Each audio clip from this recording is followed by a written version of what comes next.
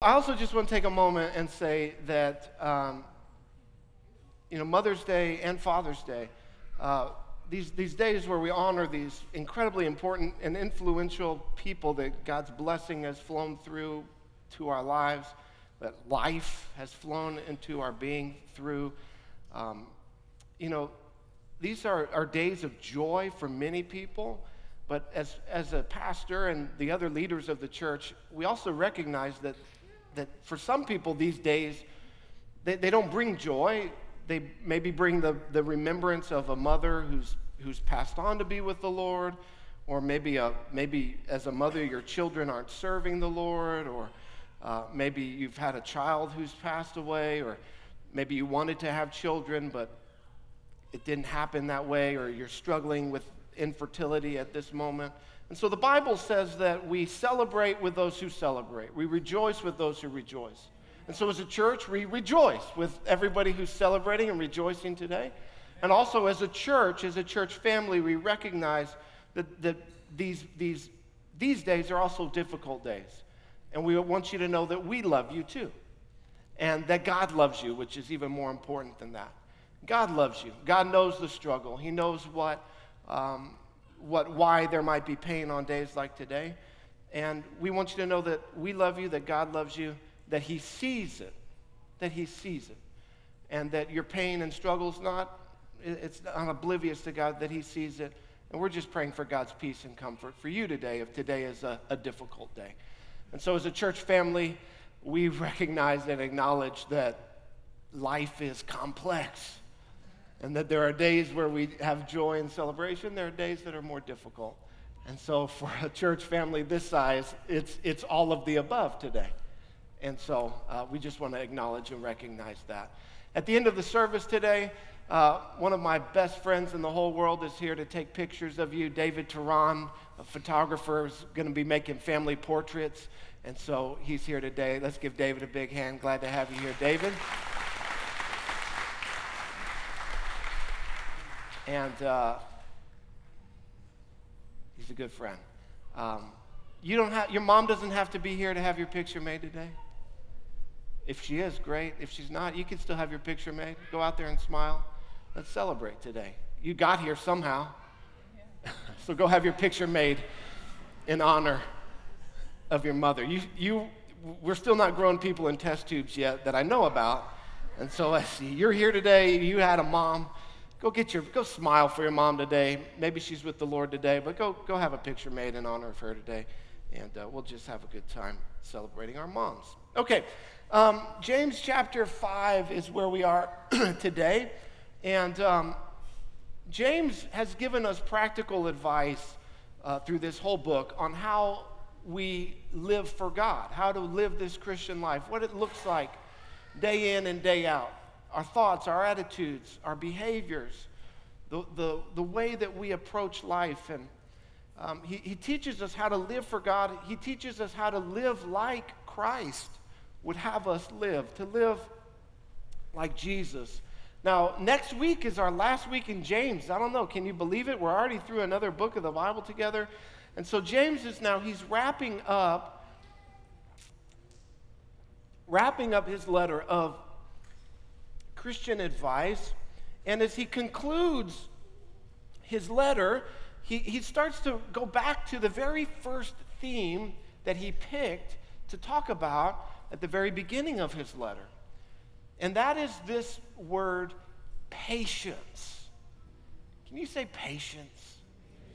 Now, today I'm not bringing you a typical, Mother's Day sermon per se. But what little I do understand about motherhood, I know this to be true. You need a lot of patience.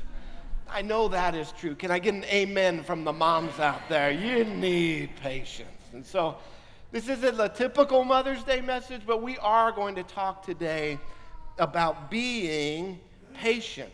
And so if you remember James chapter 1, verses 2, James said, "Count it all joy when you fall into various trials, knowing that the testing of your faith produces patience." And he says, "Let patience have its perfect work, that you may be mature and complete, lacking nothing." Now, as he concludes, he's going to talk more about patience and how it plays out practically in our lives every single day. So let's pray. Father, we thank you for your word. Lord, we want to live as your people on the earth today. We are your people. You've done an incredible work for us to purchase us, to make us yours. But Lord, we want to live as you've called us to live. We want to be the people that you've called us to be. So Lord, help us through our time in your word to understand what it means to be patient, to live with patience, why this is incredibly important to you, and why it should be incredibly important to us, and how you've given us your Spirit to empower us to not live in our own strength, but to live in your power each and every single day. In Jesus' name, amen. So I'm going to read this passage. It's 6 very short verses this morning. James says, be patient. He just comes out and just flat out just tells you what to do. I like James. He doesn't mince words. He's just bottom line. What do we need to do? So here, bottom line, I'll bottom line it for you today. If you're here and you're like, what is God saying to me today? Let me tell you, God's telling you to be patient. Be patient. Look at your neighbor and say, be patient.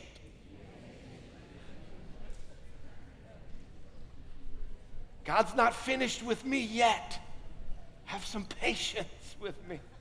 Be patient. Therefore, brothers, until the coming of the Lord. James is going to give us 3 examples of people who are patient. The first is a farmer. He says, see how the farmer waits for the precious fruit of the earth, being patient about it until it receives the early and the late rains. You also be patient. Establish your hearts, for the coming of the Lord is at hand. Do not grumble against one another, brothers, so that you may not be judged. Behold, the judge is standing at the door. As an example of suffering and patience, brothers, so now he takes this really bad word, patience, and he adds to it another bad word, suffering. Great. Love where this is going. As an example of suffering and patience, brothers, take the prophets who spoke in the name of the Lord, talking about the Old Testament prophets who were messengers of God. He says, look at them as an example. He said, we consider those blessed who remained steadfast. Then he says, you have heard of the steadfastness of Job. Great. Bring up Job as an example. Great. And you have seen the purpose of the Lord, how the Lord is compassionate and merciful. Verse 12, but above all, my brothers, do not swear, either by heaven or by earth or by any other oath, but let your yes be yes and your no be no, so that you may not fall under condemnation. Patience. Say that word with me today. Patience. I looked it up in the dictionary because I certainly don't know what that word means. I needed all the help I could get. Patience, the capacity to accept or tolerate delay, trouble, problems, or suffering without getting angry, upset, annoyed, or anxious. I'm going to read that again for you. Patience is the capacity to accept or tolerate delay, trouble, problems, or suffering without getting angry, upset, annoyed, or anxious. Now, just so I know who I'm talking to today, I'm going to poll the church body today. If you would say that you are like my wife, Heather, who is the most patient human being on planet Earth.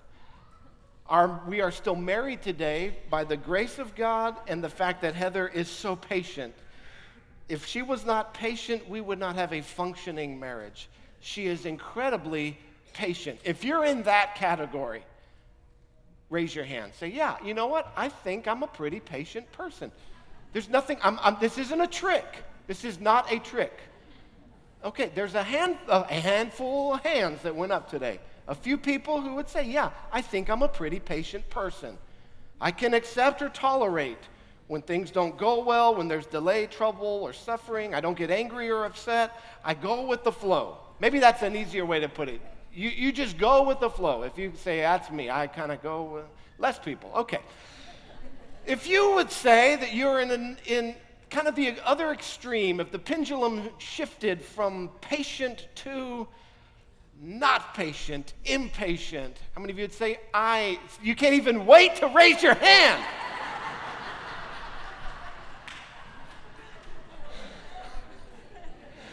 If you say, that's me, why don't you raise your hand? Okay, some more people who are impatient than patient, and then the rest of you, you're just kind of in the middle. It just kind of depends on what the circumstances or whatever. Okay, so, I began to ponder this question, why is it so hard to be patient? Why is it so hard to wait? Why am I and the majority of the people in here, why are we so impatient? So as I was thinking through this, I thought, well, maybe it's the times in which we live, right?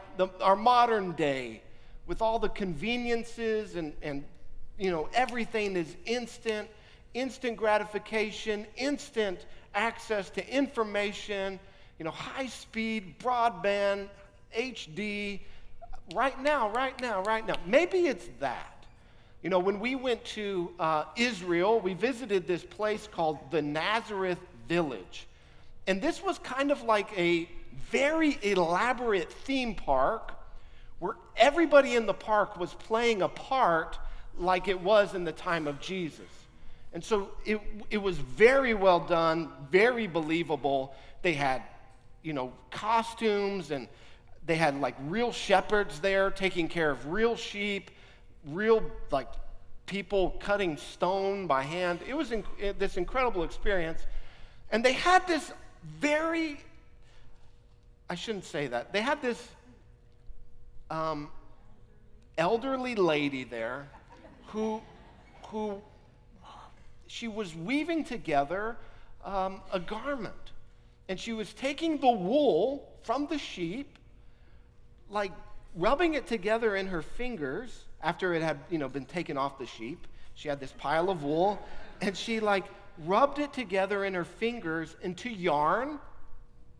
And then she took that yarn and put it in this loom where she was stitching it together into a tight fabric. And we were sitting there watching her do that. And I was getting impatient just watching her. I'm like, we get it. She's doing this. Can we just move on to the next station, And so then they pull out this piece of fabric that was 12 inches by 12 inches. And they said it took her a whole day to make this. And so, I start thinking, what does it take to, make a shirt? Or a garment, the garments they wore, a wool garment. They're like, yeah, it'd be about a week of this lady working 8 hours a day. And it just kind of blew my mind. If I want a wool garment, I go down to Walmart and it's, $4.99 with the smiley face, It's like instant access to everything. And to think that someone would spend a whole week of their life just so they could walk around with a shirt on, working with their hands, it kind of blew my mind. The patience that people used to have to just live life. And so maybe it's some of that modern convenience. I thought maybe it had to do with, our Western culture where we are. Maybe, Eastern and Far Eastern cultures aren't as impatient and go. But then I thought, you know what? I'm looking for reasons out there for my problems in here. And so I realized that I'm looking, what we call those are excuses. Reasons out there for problems in here, those are excuses. And so what I was really looking for as I was pondering this question is not a real answer, but just an answer that would make me feel good about my own impatience. I know none of you ever do that. All of you are way more honest with yourselves than I am with myself. But anyway, I found myself looking for reasons to excuse a behavior that the Bible says I should not have. I know none of you ever do that. The Bible says this, and you never make excuses for why you might look a little different. That's just the problem the pastor has. So, God bless you. So here I am realizing now that, wait a second, James is writing, and he's writing in the first century. He's writing to people who aren't modern day people.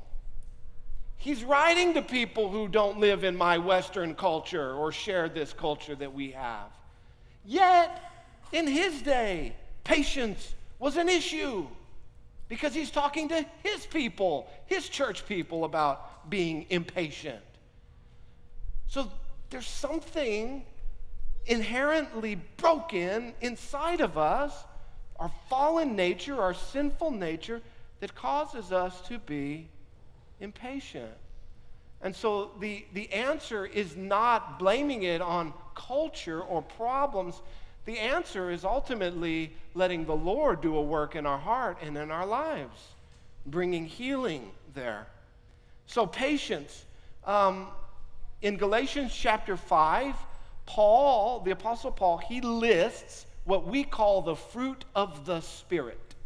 He lists 9 things that, as someone walks with the Lord, is filled with the Spirit of God, as someone who spends time with Jesus over the course of their life, he lists 9 characteristics that should begin to become evident in the lives of God's people. One of those things is patience. Did you know that? That God's people should be patient. Now we're all real convicted because we all raised our hand and said, I'm not patient.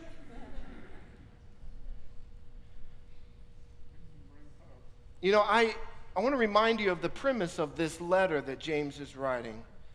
He's writing, and his idea is that Christians, that we should reflect, that we should be a picture to the world of the God that we serve. Amen.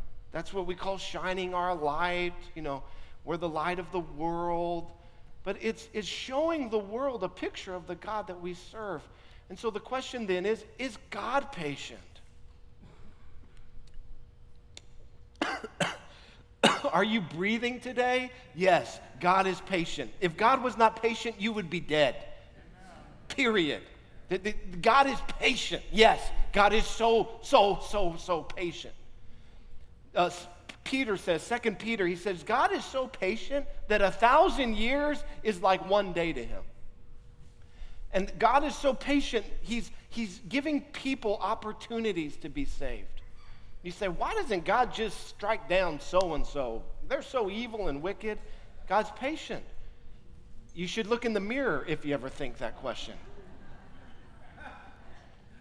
God is patient. He's wanting everybody to have an opportunity to hear the gospel message, to come to him. Yes, God is patient. Has God been patient with you? Yes. So God is patient. That means that patience is godly. You're like, I don't believe this. This is not true. Patience is godly. If God is patient, then patience is righteous. Patience is godly. So if patience is godly, what does that make impatience? Ungodly.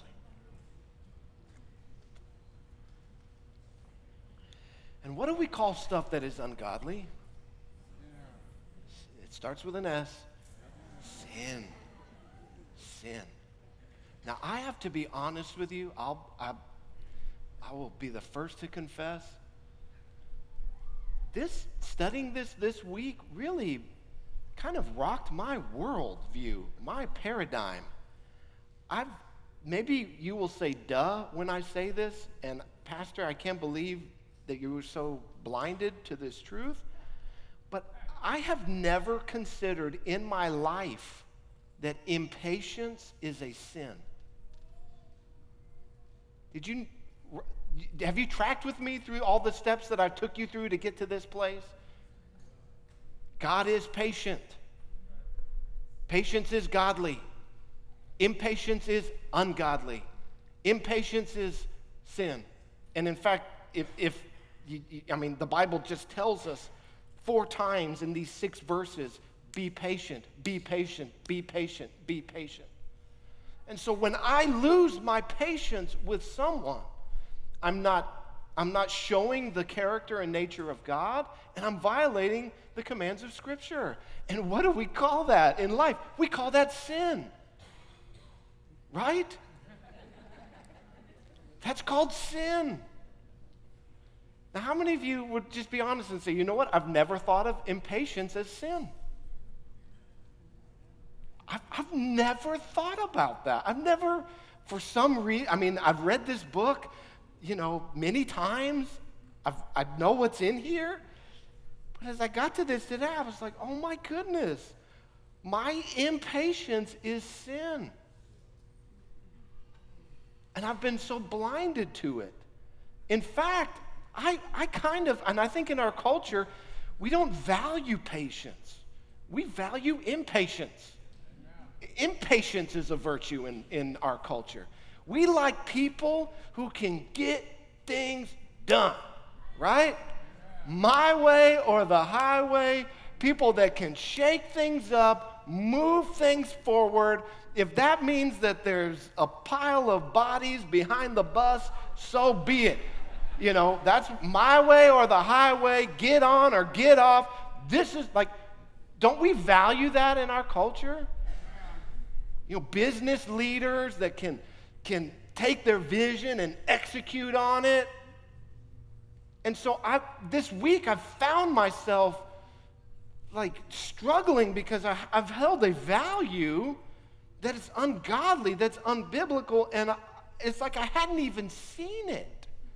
It's like God took the blinders off of me this week as I've been trying to get into this and see okay, he's telling us to be patient, but what does he really mean by that? Certainly he can't mean that I need to be patient, because that would mean I'd have to change a lot of things in my life, and the way I think and the way I act and the attitudes that I have towards others. Certainly it can't mean that. And here it seems as though that's exactly what it means. That we're to be patient, long-suffering, not to lose our patience with people, that impatience is a sin. What we do is we categorize sin.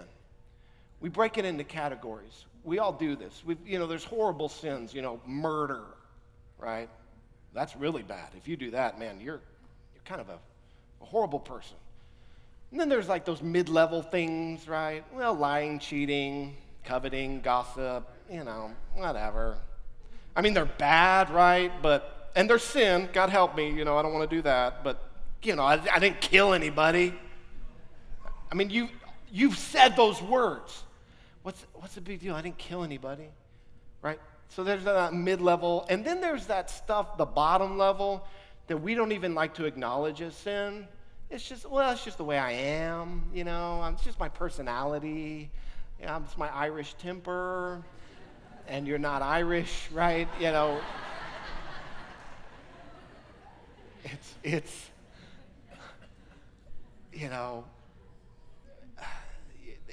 we just like to just dismiss it. And I think impatience is that kind of that third level in our brains. But to God, you know what it all is? Sin. To a righteous and holy God who is 100% pure, 100% morally perfect all the time, sin is sin. And we who are fallen, who can't even fathom what a holy and righteous God really is, we break things into these categories, and we kind of don't deal with those third level categories a lot. And I felt God this week in my own heart kind of slapping me across the forehead, like, come on, because I've honestly bought into this lie of valuing other things above patience that are out of line, out of step with what God's Word's telling us to do. And I think we experience that in our own culture. And so this is an example, I would say, of where, God's Word and our culture, they're not in alignment. They're not in agreement. And there's other places that we can see that more readily, right? But here's another where we shouldn't ignore it, because the Bible tells us, the Scripture says, it puts it this way. It says, the small foxes spoil the harvest, or the small foxes are the ones that destroy the harvest field. And what that is saying is that it's easy to knock out the big ones, but it's the little ones that get in there that can destroy things from the inside out. And we tend to think, well, I'm not killing anybody, well, I'm not committing adultery, all these I'm not doing those things. But yet there's a harvest of life and righteousness and the fruit of the Spirit that God wants to produce in your life. And for it to really be accomplished at the level that God wants to accomplish it in your life, you got to deal with the small stuff. Jesus said, whoever is faithful in the small things, God will entrust them with large things. We gotta be willing to get our hands dirty, allow the Holy Spirit to go in and to convict us, and to where we see things not line up, we need to be willing to lay it aside. So these three examples that he gives us. The first is the farmer. I love how he starts off. He says, be patient. And when I read that, I was like, okay, well, how long do I have to be patient? Verse 7, be patient. He says, you have to be patient until the coming of the Lord. Oh, man, that's like my whole life. Oh my goodness. It's like I have to always be patient all the time. Oh, wow. Be patient until the coming of the Lord. He says, look at the farmer who waits for the precious fruit of the earth, being patient about it. A farmer, he plants the seed, he plows the soil, he plants the seed, he waters it, and then he waits. And then he waits, and he waits, and he waits, and he waits. It's out of his hands. He puts it in God's hand. He plants the seed. The Bible tells us that the Word of God is like a seed, that our hearts are like the soil. And so we need to allow God's Word, like I'm bringing to you today, we need to allow those seeds to go down. We need to not harden our hearts so that when I share God's Word with you, it just bounces off your hard heart, right? We need to let our hearts be open to the Holy Spirit, let His Word go down deep. We need to nourish that, and then it will produce a fruit in our lives. The farmer waits, and the farmer waits and waits and waits. And it tells us why he's willing to be so patient. It says the fruit is precious. That what God wants to do in your life, if you will open your heart and allow His Word to go in and to nurture that, what God wants to do in your life is precious. It's valuable. It's worth something. It's worth the process of going through. It's worth the labor and the toil that the farmer has to go through. The harvest is worth waiting for. The harvest is worth waiting for. The harvest is worth working for. And here, the harvest he's talking about is this return of Christ. That when Christ comes, He's going to make everything right. Every wrong is going to be righted. Is that right to say that? Probably not. But He's going to right every wrong when He returns. But until that time, there will be pain, there will be difficulty. Jesus said, in this world you will have tribulation. but to take heart because he has overcome the world. But we have to be patient until he returns. We're not going to experience the fullness of the kingdom of God until Jesus returns. And so what he's saying is, don't become impatient as you wait for that day. Don't become impatient. Don't say, man, when's Jesus coming back? I thought he'd be back by now. I thought he was coming back in the year 2000, and here we are, 2018. Where are you at? Don't become impatient in that, because there is a harvest to be reaped for those who persevere to the end. It's a harvest of eternal life. Here, Scripture commands us to be patient. He says to also let our hearts be established. We establish our hearts in this foundational truth that, hey, one day Jesus is returning. Hello? Do you believe that? One day Christ is coming back to this earth, and he will wipe every tear from our eye. At that moment, there will be no more pain. There will be no more suffering. There will be no more heartache. There will be no more death. There will be no more cancer. Hallelujah. Thank you, Jesus. And reflecting on that truth, it establishes it in our hearts. How do we establish our hearts? Well, we come to Sunday service. We sing songs that reinforce these ideas in our lives. We hear the Word. We study the Word. We get together in Christian community, people who believe the same things we do. They can encourage us. It establishes something in our hearts so that we know we're living for that day. He goes on to say, don't grumble against one another. I could preach a whole message about that. You know I could. I could do a whole series about that. Don't grumble against each other. Don't lose your patience and, oh, well, so-and-so, they're always just this way, and how come you never, and you always, and here, James is calling that out as sin that needs to be repented of, needs to be taken to the foot of the cross, needs to have the blood of Jesus washed over. And then we walk up righteous and cleansed, and then we don't pick it back up. Right? We leave it there and we move on. Righteous and set free. Hallelujah. He goes on to give us the second example of these prophets. The prophets were messengers of God who took God's word to God's people who were not living for him. God's people in the Old Testament, they struggled with idolatry. They would worship idols. And the prophets, God would send them with this message that says, you need to turn from your idolatry, you need to turn from your sin, and you need to turn back to worshiping Yahweh, the true and the living God. And that people didn't want to hear what the prophets had to say.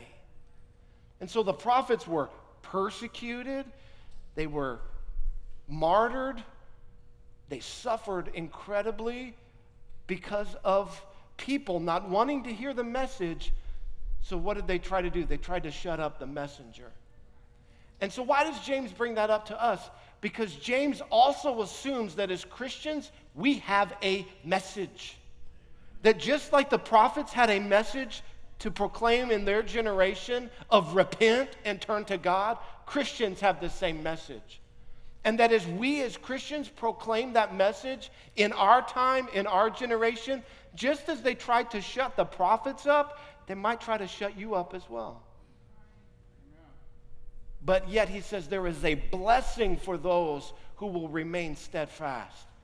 There is a blessing for those who will persevere in light of the persecution, who will not be ashamed of the gospel. And the third example he gives us is of Job. And I'll be honest, I do not want my life in any way whatsoever to ever be compared to this man Job.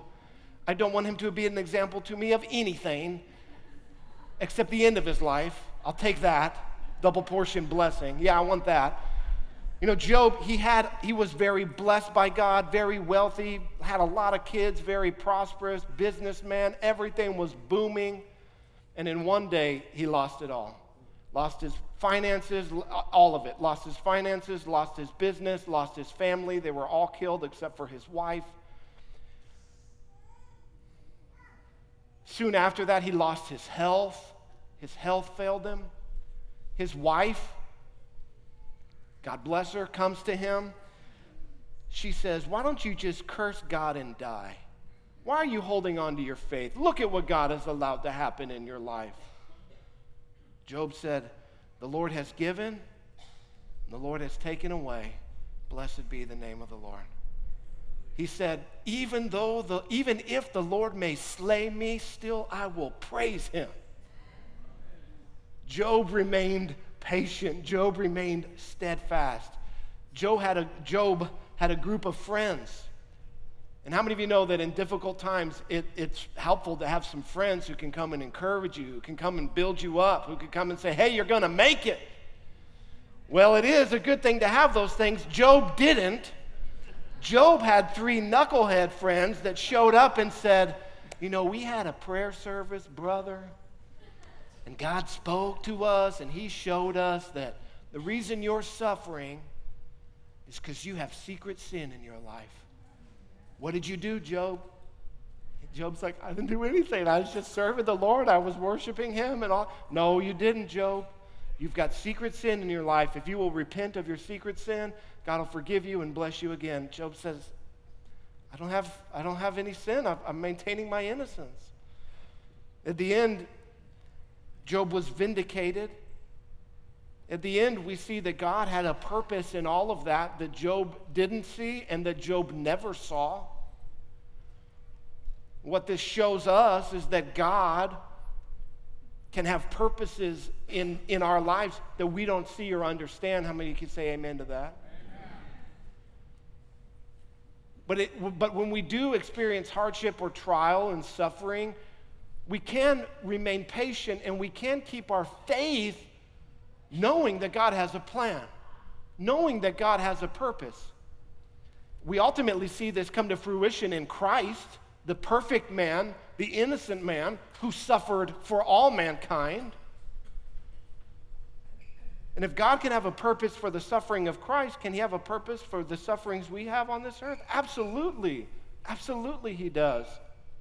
And so the encouragement to us is to remain patient, to remain steadfast in the light of every circumstance, to not lose our patience, to not lose our temper, to not blow our stack or our emotions when things don't go the way we want, but that in every circumstance that we would reflect the nature and the character of God, who is always patience. Now he concludes with verse 12. He says, above all, my brothers, do not swear, either by heaven or by earth or by any other oath, but let your yes be yes and your no be no, so that you may not fall under condemnation. Here, James is quoting from the words of Christ. In Matthew chapter 5, verse 33 to 37, Jesus says the exact same thing. And what this is saying is that we serve a God who always keeps his word. Always. God's promises in here, they always come to pass. Always. God always keeps his word. As we examine Scripture page in, page out, we see that we serve a faithful God who is faithful to his people, and he's faithful to his word. And James is saying that we as Christians should be those kinds of people who model the nature and character of God by also being people who are faithful to their word. When we say we're going to do something, we should do it. Right? Christians should be known as the most reliable people on the face of the earth. Where you work, you should be Mr. Reliable, Mrs. Reliable. When you've committed to work there, right? So you should be there because you said, yes, I want this job. So that means you're there on time. That means you're there early. That means you stay late. You are there. You are there. Christians should be known as the most reliable people on the face of the earth. That should be our reputation. Would you say that Christians have that reputation today? No, probably not. And that's a shame. Did you know when you're late, you're a poor witness for Christ? Did you know that? Just to throw that really heavy on you right here at the end. Our God is never late. He's always on time. If I'm going to model on his nature and character, I should always be on time. Well, there's this 5-minute grace period, and everyone kind of shows up, and we're just getting coffee, and man, I hope God doesn't have a 5-minute grace period when I call out to him, right? When you call out to God to save you, isn't like, well, there's kind of this little wiggle room here. Maybe I'll save him tomorrow. I'm kind of tired. God always keeps his word. Whosoever shall call upon the name of the Lord will be saved. Just as God's reputation is someone who keeps his word, that should be the same reputation of his people. When I commit to something, I should go the extra mile. I should do whatever it takes to make sure that I keep that commitment. If it's possible for me to keep it, I should keep it because I'm a Christian. Because that's who God is. When I commit to something, I shouldn't have to go the extra mile and say, I promise I'll be there. I swear I'll be there. I double dog, swear on the Bible, blah, blah, blah, I'll be there. If you're the kind of person that has to do that, this should be convicting for you. Your yes should stand alone. Will you be here for this? Yes. End of story. That should be the end of it. Well, but it's actually at this time. Are you sure you can? Yeah, I said I'll be there. But, I know you weren't there the last 7 times I asked you to be there.